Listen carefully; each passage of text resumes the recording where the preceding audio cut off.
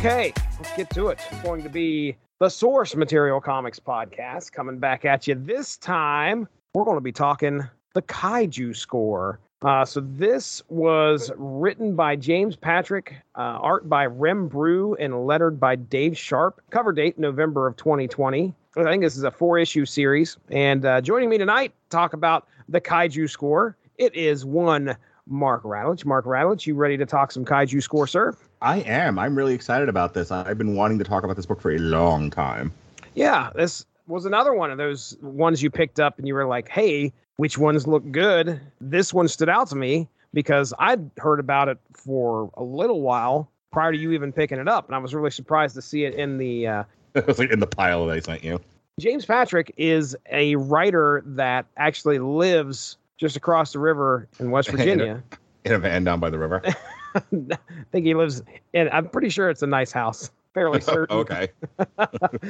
I'd seen James at conventions around here for, quite a while. He had wrote a couple very famous comics for DC. He did a independent book called Death Comes to Dillinger. Kaiju score started getting some real press. Like a lot of people were talking about it. And then I think a lot of that has to do with the fact that it's been optioned for a movie. Mm-hmm. Yes. So, by the way, this might be one of the most cinematic comics I've ever read. Like, if I've ever read something that, like, naturally, just the way it is, fits into a comic that naturally fits as a movie, it's Kaiju score. Like, right, dude. This almost feels like this started out as a movie screenplay, kind of like the that wrestling book that we did a year ago that we actually got the writer on for.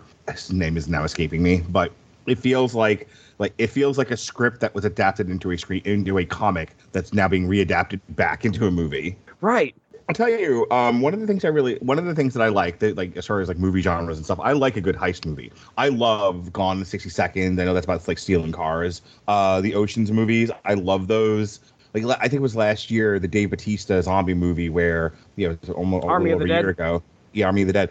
Like I was excited for that because I love a good heist movie and I love like different takes on heists. I love watching movies about like the planning of like big jobs and stuff. That's why like at least the first Ocean's movie I was really into. And that's what this is. This is a take. I was actually like telling my wife about it today when I read it. I was like, I read this book. It's one of like my favorite comics ever. It has all the things in it that I want. It's like nearly perfect in my opinion. And I understand like this is not going to like this is not God Loves Man Kills. I'm not saying it has like a tremendous amount of gravitas. I'm saying like the story was perfect. Like, and I said like the whole thing is they're gonna do a snatch and grab. They're gonna rob this gallery for these $1 million paintings in the middle of a kaiju attack. Yeah. And the kaiju attack is the big distraction. It's like, while this kaiju is attacking, they will have the perfect conditions to get into this gallery, steal these paintings, and get out again. Right. And then it's and then there's all this additional tension because one of the people in the group is not who she says she is, and then they have a mob boss enforcer who's fucking with them, and of course everyone's betraying everybody, and the whole thing goes to plaid, and it's the Flash villain, Captain Cold. Make the plan, execute the plan, expect the plan to go off the rails, throw the plan out entirely.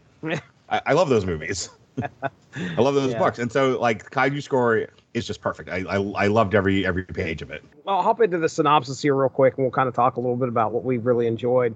But here we go. In our first issue, we meet the players, the man with the plan, Marco, who has a reputation for coming up with a great plan, but sometimes missing a detail, causing it to fall apart. Gina, the genius safecracker, who gets killed immediately and is replaced by Michelle, pretending to be Gina. Palmero, the man with the tools to get things done, with the unfortunate disposition of being branded as bad luck on every heist, resulting in something always going wrong.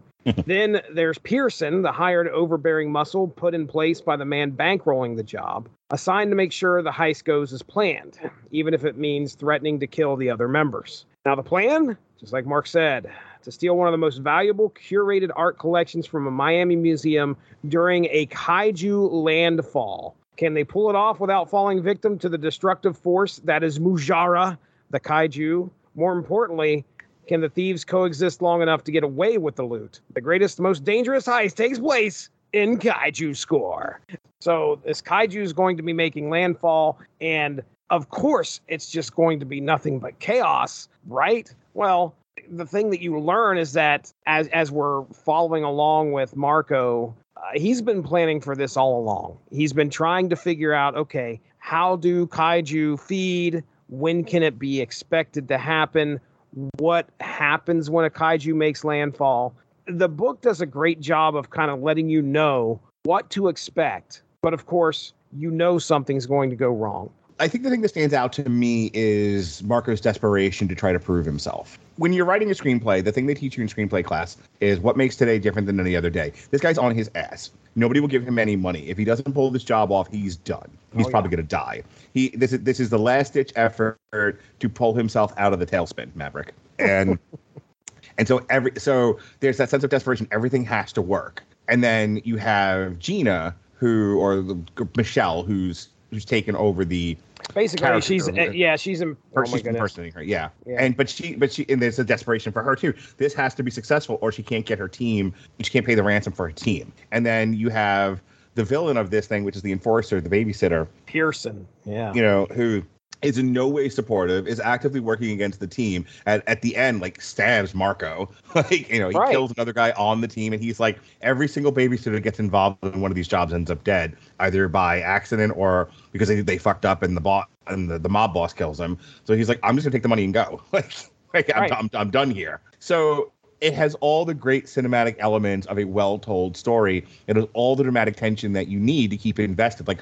This was a real page turner for me. And again, the job itself was a lot of fun too, because he had to know what the kaiju was, what it was going to do, and then it kind of reminded me, but in a good way, of Godzilla 2014, where Godzilla's barely on screen. Mm-hmm. So the whole book is called Kaiju Score, but it's about this heist. The kaiju is sort of like an antecedent to the story. It's just kind of in the background. The kaiju is essentially a big giant distraction so that they have this window to steal some shit. Yeah, everybody's got to evacuate. Everybody's got to get out of there, and it's just... the cameras are off. I'm a thinker, and I like movies with characters who are thinkers and trying to I talk about this with Batman. I don't like punchy ninja Batman like everyone else likes. I like a Batman who has to think through his problems and figure things out and solve mysteries. Mm-hmm. And I like the fact that they wrote Marco as this really thoughtful person who's, coming up with ideas for, and trying to work through problems. Like, if this happens and this happens, I'm going to do this, this, and this, and that's how we're going to be successful. And then, when the plan goes off the rails, he has to adapt and change things. And so he's an easy character to identify with. He's an easy character to, on the occasion, you have to cheer for a character who's, stealing things. He's an easy character to want to see be successful. He's not written kind of as a douchebag. I was pulling for Marco the whole time. I want him to try and succeed. And then the other kaiju shows up. And there's about to be a fight in Miami. And he's like, oh shit, what do we do now? We've still got to try and get this loot out of here. One of the big unexpected things that happens in this book is the other kaiju showing up, and we have basically a kaiju fight when all he was expecting this kaiju to do initially was just go and lay down and go to sleep in Miami and then get up and leave. But no, we have just fuck off.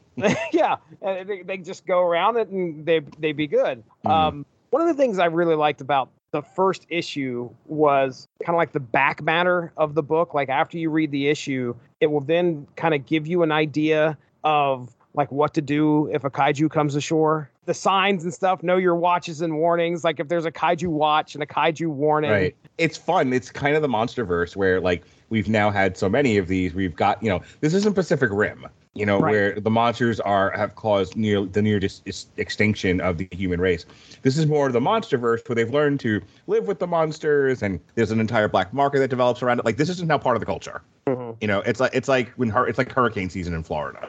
Here comes the kaiju. Everyone get out. Get out of New Orleans. That's the way I looked at it. I was like, this is very much like if a hurricane came. What would you do? There's 4 or 5 pages dedicated to this at the end of this first book, which is, talking about some of the myths, what to do, what the differences are, some of the statistics. And it's put together in a way that I usually am not a fan of, a bunch of crap at the end of a book. But this was kind of helpful. And also okay, this puts you in that world. This puts you in okay, what do these people do when this kind of thing happens? Pearson, the enforcer, the muscle. What a dick. Would you agree? Pearson's a douchebag. If you're looking for a villain that you actively want to see get killed by a kaiju, he's good. He's, Yeah. He really I mean, is. like, again, he is actively working against the team the entire time and being a douchebag. Like, he's not even hiding it. He's like, he's like constantly provoking Marco. He's like Robert Winfrey, but kind of an asshole. Like, he's just like, everything sucks. Nothing is going to work. This is all bad. I don't want to be here. Right. He did not want to be there. Not at all. Love you, Robert, by the way. You're not a douchebag. That is correct. You were not a douchebag, sir. Palmero and his bad luck. This is another character that you're kind of rooting for. This guy who's always had bad luck on the heist, and you're like, okay, can he make it through this without anything going wrong for him? And he's just he's trying to work through that. He just wants one job where it can go okay, and it doesn't. Of course, he ends up becoming a victim to Pearson at one point. Each one of these people, these four people, have these distinct personalities. You wonder how they can work together, because that's, again, an element of the heist film. Get everybody together. The Ocean's 11, the Ocean's 12, the Ocean's 13. Can we get everybody together to work together to achieve one goal?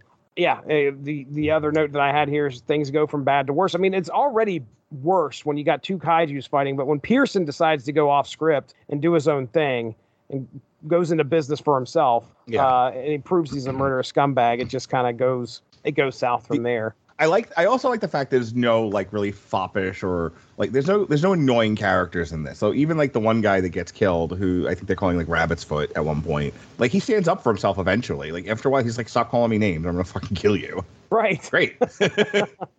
Perfect. That's all I needed out of you. And he ends up getting killed anyway. But like there's always like a Marlon Wayans kind of a character you just want to just want to push into the fiery lava of Mount Doom, because they're just so annoying. Like they're there for comic effect. Like I can see in the movie, so, like Jonah Hill's gonna play that character. Oh yeah, and he's gonna be obnoxious about it. The 4 issues for this series is just perfect. I mean, I'm so glad that they kept it at 4 issues. I didn't think we needed more. I don't think we needed less. I think that was the perfect amount of issues to get. Oh yeah, no, this was a nice tight script. This had everything we need. Like, obviously, if you do the movie version of this, the actual action sequences will be longer. So, like, think like The Matrix or something. You have that long chase scene on the bridge where there's no dialogue, and that's just a long action sequence. You know what I mean? Or like any like the fight thing. So like the driving around in the ATVs and stuff like that. And they pull the entire bit where they have to adapt and use the cables from the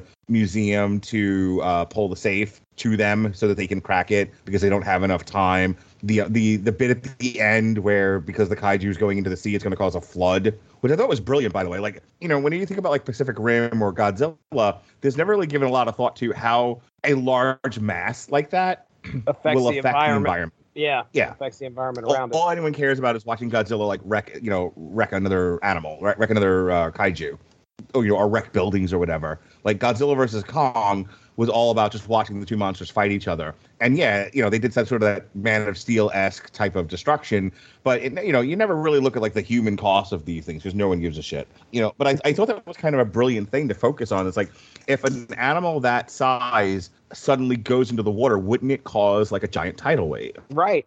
Like wow, that's actually really thoughtful and brilliant. And they're smart. And they're smart enough to take that into account. I also like the fact that, it wasn't just two mindless beasts. Like, you get to know the kaijus through Marco's like loving description of them. Like he's really studied these things and he has respect for them, which I think is also good. They're not just like, okay, we're going to do this, when these two animals there and like who cares about them? Like he like has a genuine interest in the one kaiju.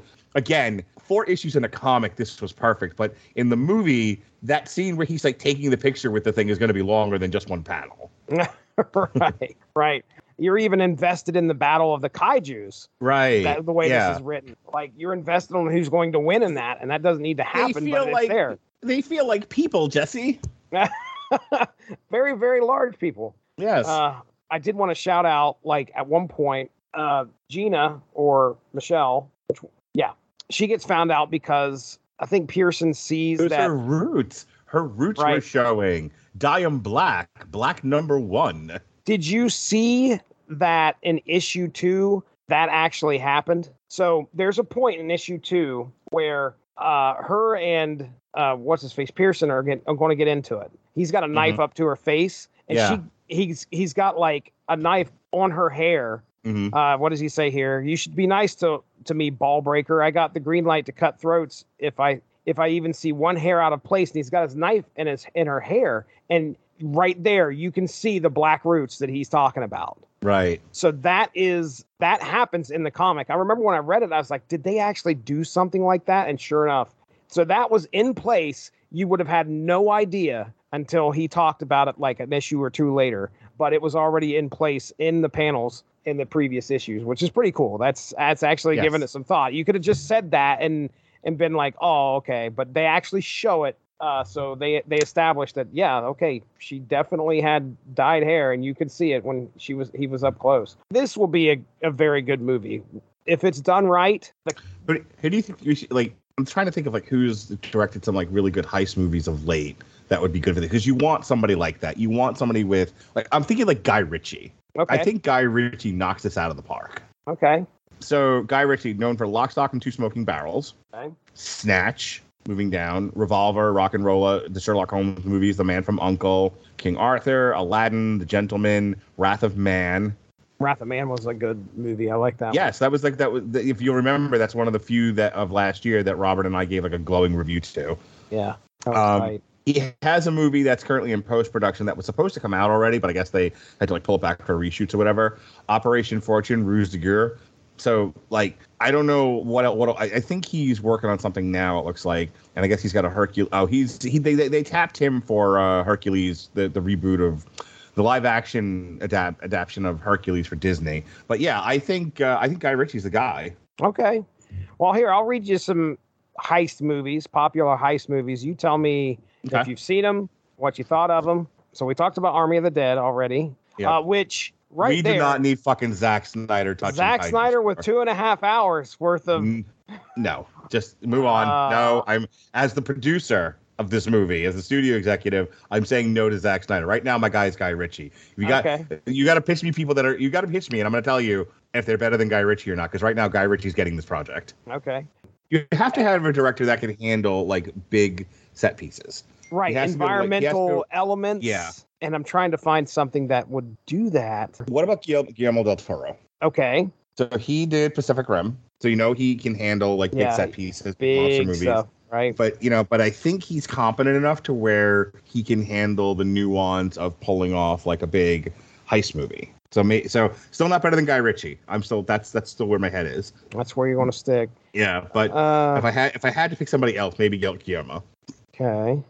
Not Michael Bay. Yeah, I don't want to. I wouldn't say that either. Gosh darn, man, there isn't really a lot of it's all like simple kind of stuff. Right. Who directed Ant-Man? Well, that was first Edgar Wright until he got yeeted off the project. Okay. And then I think it was like Peyton something or other. Hang on. Peyton Reed, that's what I was thinking of. Yes. Okay. I don't know. I mean, what else has Peyton Reed done? I'm looking that up right now. He worked on the Back to the Future show. On the Back to the Future. Oh my god. So Peyton Reed has directed the following films, right? He's doing all three. He has done the previous two, and he's doing the next Ant-Man movie. He's also done Yes Men, The Breakup, Down with Love, and Bring It On. But here's what he's worked on in television. Are you ready for this? Back to the Future, The Love Bug, The Weird Al. Now it says 13 episodes live action sequences. So I wonder if that was him. Basically, I don't know if you remember the live action sequences. It had Doc Brown doing some goofy stuff. So interesting. Wandering around, spinning in a circle in his fucking lap. He directed 2 episodes of The Mandalorian. The Weird Al Show. He did 13 episodes of The Weird Al Show. Mr. Show with Bob and David and the Upright Citizens Brigade. I don't want this to be too much of a comedy though. Right. That's what this would steer towards. Yeah. No.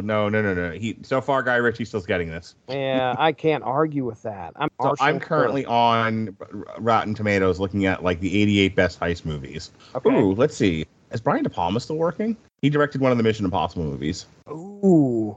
That was a while ago. I don't even know if he's... Oh, you know who would be good? He is 81 years old. He did a couple of the Fast and Furious movies, and he just did Malignant. James Wan. I bet James Wan would actually do well with this.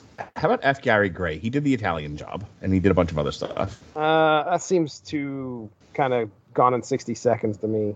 So F. Gary Gray has a movie coming out called Lift. Before that was Men in Black International. Before that was The Fate of the Furious. Which was the 8th one. F8. 2017. I want to say that's the one with The Rock. that made like $1 billion. He did Straight Outta Compton, The Sea of Trees, Law Abiding Citizen, Be Cool, A Man Apart, The Italian Job, The Negotiators, Set It Off, and Friday, motherfucker. Oh, I got it. Tell me. Based on a movie he's already directed that is his number 18 on the 88 best heist movies of all time. You ready? Let's hear it. Refn. Done. No, you saw Drive and you made a hasty and ignorant decision. No, I see it in my mind's eye now. It's Kaiju Score, but instead of wherever stupid city this is in, it's in Paris. Oh, for crying out loud. No. Refn. All right, we're done with this bit. We got it. No. Kaiju Score directed by Refn. I guess the only other question I really have about this, we both really enjoyed this book. This isn't bloated in any way. This is tight. It gets your point across. You have characters that you can, at least are characters. And it's good that they establish those people in such a short amount of time and make it and keep it that interesting. So kudos. I mean, yeah. James Patrick did a fine job of writing a story here. And I think there is a second one out right now. What is the sequel called? Let me say, while you're looking for this, I mean, you and I did a long stretch of comic book reviews together. We went a couple of years before. I think COVID is what killed it. But, you were done a fairly decent job of rotating your guests, and then I kind of just took over the schedule. And then because I took over the schedule, I just became like the permanent co-host and then I took it over when you had to stop podcasting for a while. Because I wasn't really necessarily selecting good books, I was just selecting stuff that went along with whatever we were talking about that particular week. There was definitely a long stretch of, it's okay. In the future, when you hear his talk about Lieutenants of Metal, that was another one where I was like, yeah, it was fine. I was amused by it. And like we tried to pull some good content out of that, but sometimes like it is what it is, and it's not a 10 or a 1, it's a straight 5. This is the first one in a while where I genuinely was excited to talk about it, had stuff to talk about, and for the length of time that we talked, we actually talked about the book and not like other bullshit. Right. I did not go into a tangent about something utterly unrelated. Stay on target. Stay on target. I did not start thinking about my dick. Oh, man. The Kaiju Score Volume 2, titled Steal from the Gods. Yeah, 4 issues. Michelle's back. She has her own crew, and she's making her own rules. Unfortunately, her tendency for getting into hot water still remains, and her involvement in that now infamous job in Florida, known as the Kaiju Score, is haunting her in many different ways. It's about to put her on a collision course with a new job, new characters, and of course, new monsters. The second volume of the critically acclaimed best-selling Kaiju Score, optioned by Sony Pictures, is here. Just like last time, not everyone will get out alive. Oh, well, I guess nice little pitch there. 4 issues. I guess they all dropped. So maybe we'll have to come back to this just to see if they can follow it up. It is the same creative team. James Patrick and Rem Brew are on this one. I'm really curious if they can follow it up well, because this one was like, I feel like, I wonder if James has been sitting on this for a while and just been like, man, I got this great idea, and had all this time to really flesh things out. It hits. A lot of people are really impressed with it. So this book really got a lot of discussion, a lot of word of mouth going around. A lot of people were picking it up, and a lot of people were enjoying it. I'm sure that James had all this time to kind of flesh things out, and then with it skyrocketing in popularity, he was probably pressed to kind of follow it up. With that said, do you have any final thoughts on Kaiju Score? I loved it. The first time I read it, I think I was telling you, I think I got into a fight with Melissa that night, and not in a good headspace. I was not, and so I wasn't really focused on it.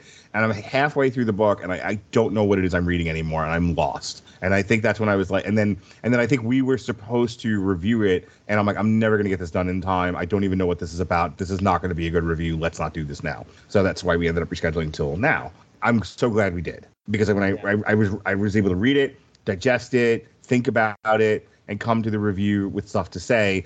It's like I said, I haven't been reading a lot of comic books. It's one of the things I want to get back to. Actually, I said that to Melissa today. I was like, I spent so much time over the past couple of months focused on kind of rebuilding, creating a social life outside of podcasting. that I neglected like everything else that makes me me. And one of those things was I have a love of reading. You know, I used to read novels, science fiction and fantasy. I used to read nonfiction. And then I got married and became stupid and I started reading comics. But I was like, for a while there, I was reading a comic a week, and then just everything kind of went to pieces on me. I'll tell you my final word on this. Kaiju Score is so good, it reignited my love of reading comics again, to the point where I want to make sure I keep going back to reading it again, because I've missed feeling like myself, and myself read comics, among other things. Glowing review. Well, I guarantee you. I was not thinking with my dick on this one. Oh. I'll have to let James know. I'll probably see him at a convention, I'm sure, around. Listen, I got a buddy of mine, read your book, was not thinking about his dick. Read your book. Please make sure that's exactly how you tell it to him. So I have a friend. He's always thinking with his dick. Not this time, pal. Nope. So the letterer on this book is Dave Sharp, okay? Mm-hmm. His bio reads, Dave grew up a huge metalhead. Now, his fucking picture is him with a guitar. Dave grew up a huge metalhead, living on Long Island, New York. Oh, my home place, Strong Island. All right. While spending summers in Tallahassee, Florida, after reading Micronauts and many other comics, Dave knew he had to have a career in the business. Somebody call Chris Bailey. Right, no shit. Dave knew he had to have a career in the business. Upon graduating from the Joe Kubert School in 1990, he went on to work at Marvel Comics as an in-house letterer, eventually running the lettering department in the late 90s and early 2000s. Over the years, Dave has lettered hundreds of comics such as Spider-Girl, Exiles, She-Hulk, and the Defenders for Marvel, and Green Lantern, Harley Quinn, Sinestro, and Batgirl for DC Comics. Dave now works on both X-O Manowar and Faith for Valiant Comics, in addition to his lettering duties on several Aftershock titles. Dave also plays bass and is way more approachable than he looks. Right. Anyway, that's pretty neat. Dave Sharp, he's a big metalhead. We'll have to hit him up on @DaveL Sharp on Twitter and say, hey bro. All right. Well, hey, I had a good time. You had a good time. This has been Kaiju Score, 4-issue series coming out of Aftershock Comics. We'll be coming back together here pretty soon. Mark and I are going to be discussing our thoughts on the new Lieutenants of Metal, keeping with that metal theme there. So check us out there. That'll be happening at some point here in the future for the Source Material Comics podcast. So for Mark Radulich, I'm Jesse Starcher. We'll be talking to you soon. Have a good one. Bye-bye. Thank you all for joining us. Make sure to give that Radulich in Broadcasting Facebook page a like to stay up on top of all the great podcasts we have to offer. We are at home on Spreaker, but you can also find us on iTunes, Stitcher, TuneIn Radio, and recently we have hit the air on Spotify. Find your favorite podcast platform and type in RADULICH to subscribe for some great content. If you enjoyed this show, please feel free to share and spread the word. And as always, we appreciate any feedback and look forward to entertaining you again soon.